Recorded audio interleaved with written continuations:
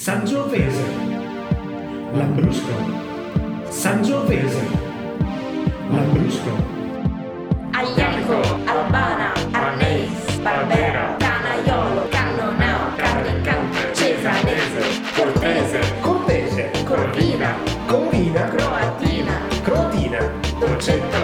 Dolcetto. Welcome to the Italian Wine Podcast. My name is Joy Livingston, and for the next several weeks I will be bringing you some choice narrated content from the book Sangiovese, Lambrusco, and Other Vine Stories, written by Mr. Science himself, Professor Attilio Scienza and Serena Aimazio, published by positivepress.net. To get a copy of the book, the Kindle version is available on Amazon and hardcover copies are available from Positive Press. If you like the content we share each week, consider donating to our show. Find details at italianwinepodcast.com or on our social media channels. Sit back and get your geek on as we jump into the details, stories, and science of Italian wines and vines.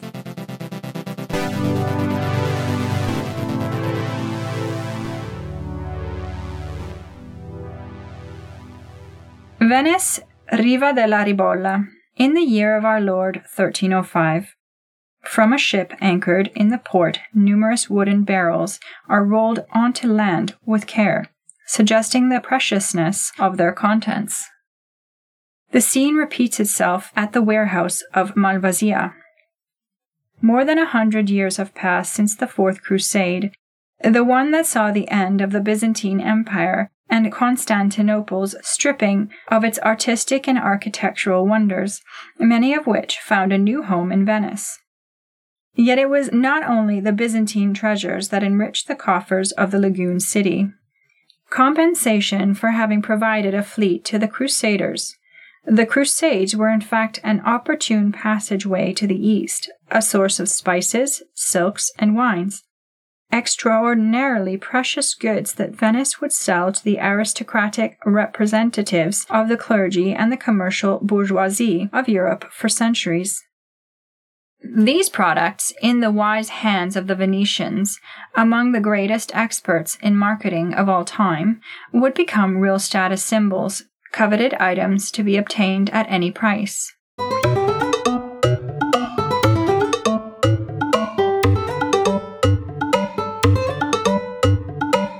Where it all began, the 14th century crisis. We are at a particular point in time within the very long European Middle Ages period.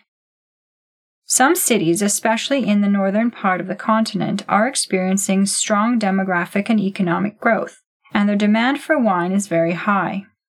The cooling climate, which already begins to be felt in the 14th century and will last until the 18th century, does not allow for the sufficient production of cereals, nor the level of ripening required of grapes to ensure a minimum shelf life in wine. The richest northern European nations are really feeling the pinch, as their demand for wines, especially the very alcoholic ones, is not satisfied.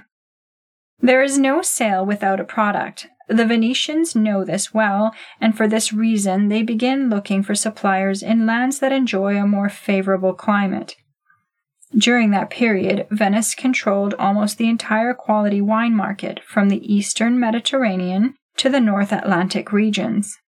The opportunities did not escape them, and they were able to acquire what they sought, leading Italy into a new viticultural style, one defined by imitation, with regards to Vinsanto and Malvasia. This new viticulture integrated the Mediterranean wine production, which had been their monopoly for the most part and was intended for Northern Europe. In addition to the characteristics of the production area, the technological aspects became fundamental. Enological techniques and the choice of vineyard are integral and rewarding, where necessary, for the limited suitability of a territory, which was beginning to be perceived as important. The periods of the harvest are differentiated according to the environment of origin, and harvest notices are issued that not only consider the different characteristics of soil and climate, but, in some cases, they also mention the vines.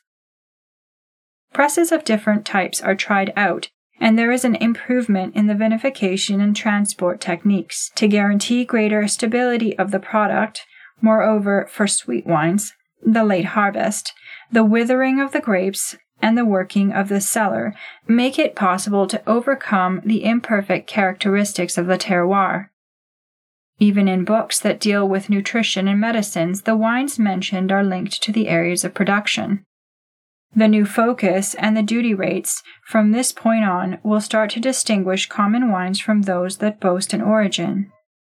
While sweet wines, which are produced close to the areas of commerce, represent a fashion and luxury reserved for the few, dry wines are more tied to the territory as they are usually produced close to the areas of consumption and remain products integral for combination with food. The role of the northernmost regions of the Adriatic is made even more important by the capitulation of Crete, which became Turkish territory in the mid-17th century. Again, the shift in the enological production represents an innovation associated with the emulation of Greek production. The territories begin to produce sweet and fortified wines, first Dalmatia and Istria with their islands, followed by numerous areas of central and northern Italy, Soave, Colli Euganei, Trevigiano, and Veronese. At this stage, despite the fact that there is a growing awareness of the wine and the varieties used to produce it, the wines are not perceived as an important element. The most disparate are used, united by having resistant skins and arachis that won't disintegrate with the appassimento process.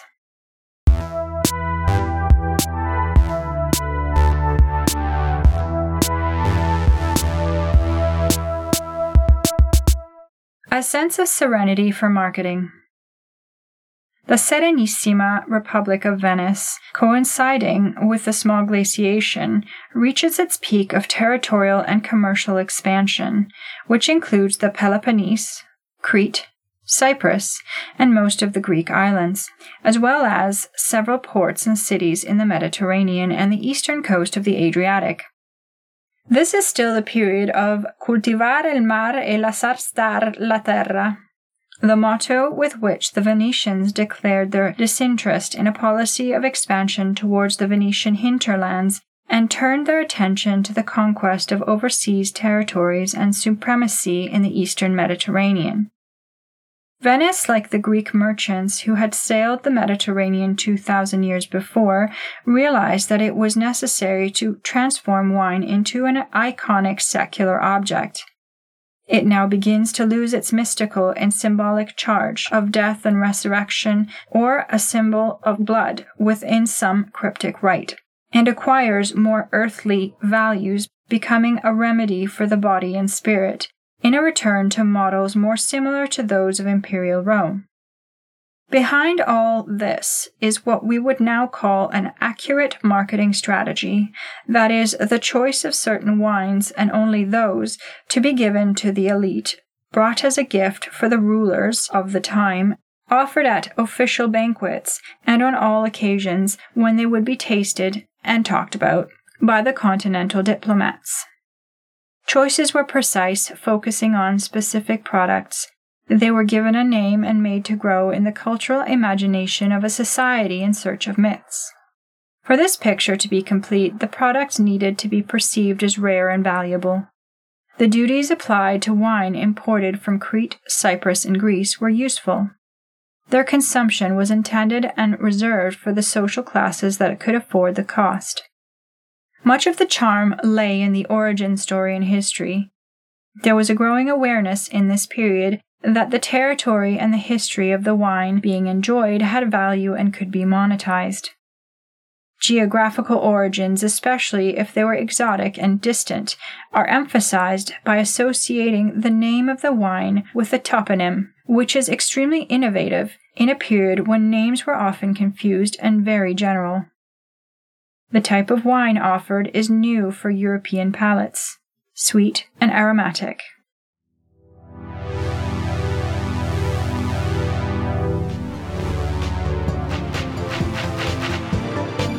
Thank you for listening to this week's installment of Sangiovese, Lambrusco, and Other Vine Stories. We hope you expanded your horizons and gave your brain cells an Italian wine workout. We'll see you again next Thursday, and remember, the Kindle version of the book is available on Amazon, and hardcover copies are available from positivepress.net. If you feel inspired to make a donation to our show, please visit us at theitalianwinepodcast.com. Find Italian Wine Podcast on Facebook and Instagram. Our Twitter handle is @ItaWinePodcast. Sangiovese, Chioppettino, Teodego, Timorasso, Tintiglia, Refosco da Peduncolo Rosso, Sagrantino, Schiava Gentile, Verdicchio, Vermentino, Vernaccia, Uva di Troia. Perché alla fine uva di Troia?